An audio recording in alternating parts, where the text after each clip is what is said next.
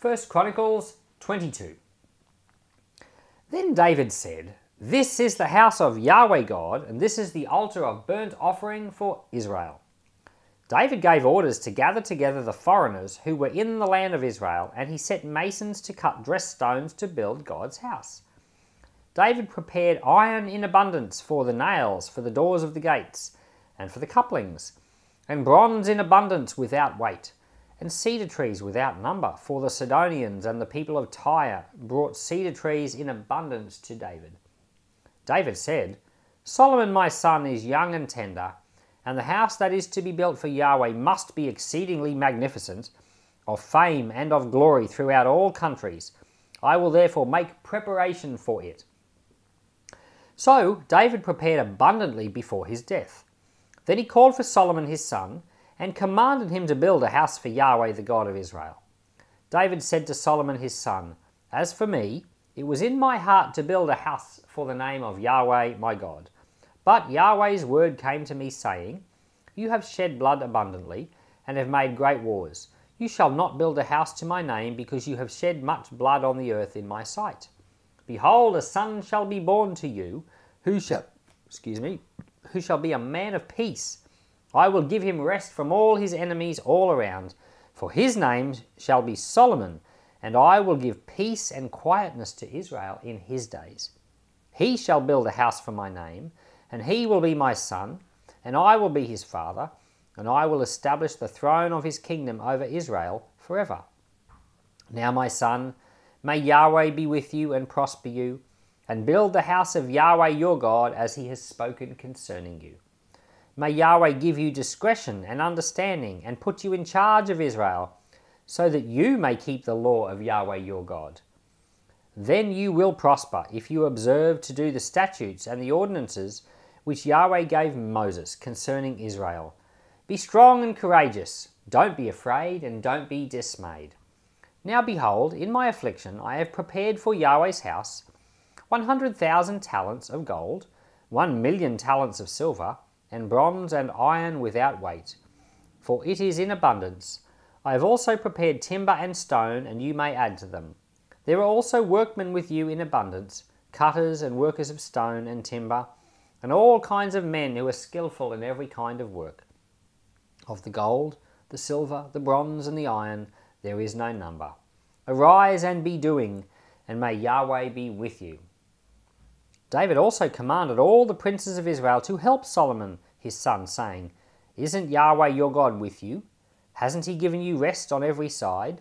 For he has delivered the inhabitants of the land into my hand, and the land is subdued before Yahweh and before his people. Now set your heart and your soul to follow Yahweh your God. Arise therefore, and build the sanctuary of Yahweh God, to bring the ark of Yahweh's covenant and the holy vessels of God into the house that is to be built for Yahweh's name." So David wanted to build God a house. We've talked about this quite a few times before in other chapters.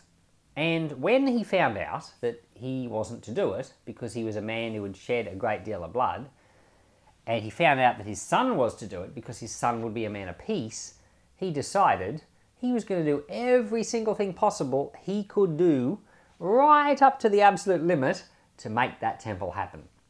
Now, a lot of people, what they do is they're looking for what they can get away with right up to the absolute amount. So that a lot of believers, especially younger people, but pretty much everyone in general, says to themselves, what's the minimum I've got to do to keep God happy? And then they figure out how they can just do the minimum so that they're saved and they're in God's good books. And then they want to live their own way that they want. But David, God says to him, he's not allowed to build the temple, but he really wants to do something for God. So he's trying to do the maximum amount he can do, right up to the limit of where he couldn't do any more. It's a very, very noble attitude. So apart from the fact that he couldn't build the temple, he puts aside resources. He starts putting aside gold and silver and bronze and iron and trees, and he gets workers together. As we're going to find out, he gets the plans drawn up. And in all the chapters ahead, we're going to find out how he organizes the worshippers, organizes the musicians, organizes the guards on the door, the priests and the roster of the priests. He goes to detail to get this thing organized. And you know what? We call it Solomon's temple, but it's really David's temple because the whole thing is his idea. It's his dream. He's organized it. He's planned it. He practically did everything except say, all right, start building. But even that he did. He even told his son, now you build this thing. He gave him everything he needed and said, do it. So it's really David's temple. No one else, it seemed the idea of building God a house did not seem to have occurred to anyone else. There's some great men in the Bible, even Moses, undoubtedly one of the greatest people in the entire Bible, never had the idea of building God a house. Moses, the idea of building God a tent didn't even come from Moses. That came from God. But after God has a tent, everyone else is living in houses, but no one even thinks maybe God wants a house or a temple. It doesn't occur to anyone, and I suspect it would never have occurred to Solomon either, except for David says, you build the house. and unfortunately, it doesn't occur to too many people at all that we ought to be about the business of building God's house. Most people think that's a pastor's job. They're not worried about what God wants or what might be good for God or what might bless him. They're only thinking about their own stuff. And so David is a man like no other, taking an initiative on behalf of God. This is why he's one of the greatest men in history. And he had an inquiring mind. He had a heart filled with spirit-led initiative. He's a unique person in all of history. Now here it says that he set aside, in this version of the Bible at least, sometimes the numbering, the way things are numbered in translations can be slightly different, and it all has to do with how you interpret the original text. In this version it is said that David set aside 100,000 talents of gold and 1,000,000 talents of silver towards this project. Now that is an insane amount of money. It depends on how you measure it, but I did some Googling because I was trying to work out how much was this in equivalent modern day currency, and it was very hard to work this out. One of the problems with working out a Bible comparison to now, for example, is that the Bible wasn't just written at one moment in history. The Bible is written over thousands of years. So say, for example, the idea of there being a talent of gold isn't worth the same amount at every different time in history. And it isn't always calculated the same either.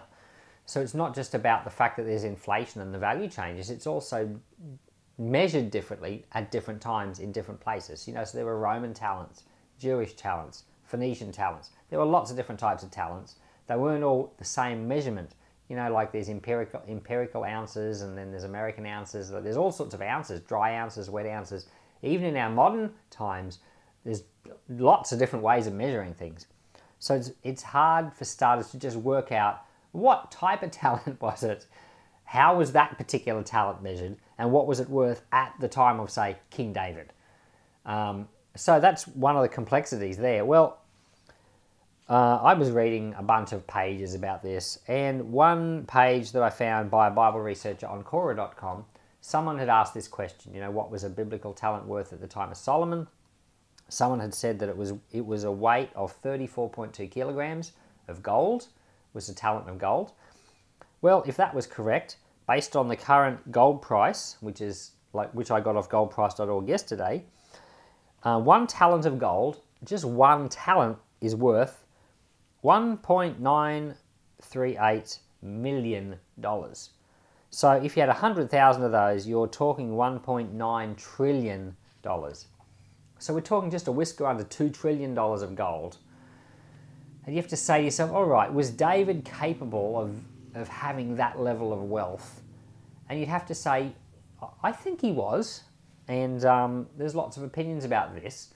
But for someone who conquered all the nations around, he conquered the Philistines, conquered the Edomites, the Ammonites, the Moabites, the Gerar, not the Assyrians, but the Syrians, and even further north, people were starting to give him, tribute, and all the way to the Euphrates River, and down south, Egyptians starting to be friendly, and trade routes opening up. And so I think he definitely had the capability of having trillions of dollars.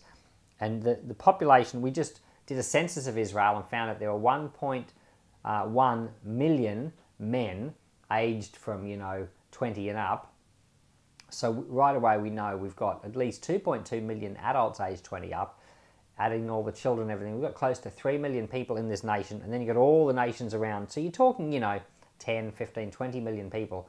So you've got the potential there for, $2 trillion. You do. That's just the gold. The silver price, though, it's not worth as much as gold, but it also tallied up to just over to $2.4 trillion according to my calculations. So between the gold and the silver, we've got over $4 trillion of value set aside for a temple, mind you. When we were actually doing the temple chapters in 2 Kings, 5, 6, 7, 8 through there, we calculated that the man hours of labour alone were worth $100 billion in today's equivalent currency. So I don't know for sure that my estimates are accurate. I suspect they're probably not. It's just too hard to know. But between the estimate of the labour that was put in, that Solomon actually did put in, and between the type of amount of talents that were put aside, what we're really seeing here is a huge investment in God's house. So I guess, that's all we really need to know, is there was a huge investment made. And I guess the question we need to ask ourselves is, are we willing to make a huge investment for God's house? The true house of God is not buildings, but although we do invest in buildings too, because they're used by the Lord, but the real house of God is God's people. It's the love between churches. It's the working together of different parts of the body of Christ. When we work together, we really build the house, and it becomes something magnificent for the Lord to dwell in. And that's what we should be working towards with our prayers, with our heart, with our love for other Christians. We need to have the heart of David that just wants to do everything possible, as much as the Lord will allow us, to build his house. So Lord, we thank you for this chapter. And we just see and hear the heart of a man who was so determined to serve you. Lord, let that heart be in us as well. We acknowledge our weakness and our failings. We acknowledge that we're often not like this. Forgive us, Lord. Help us to be strong with a love for God and with a love for God's people. We pray in Jesus' name. Amen.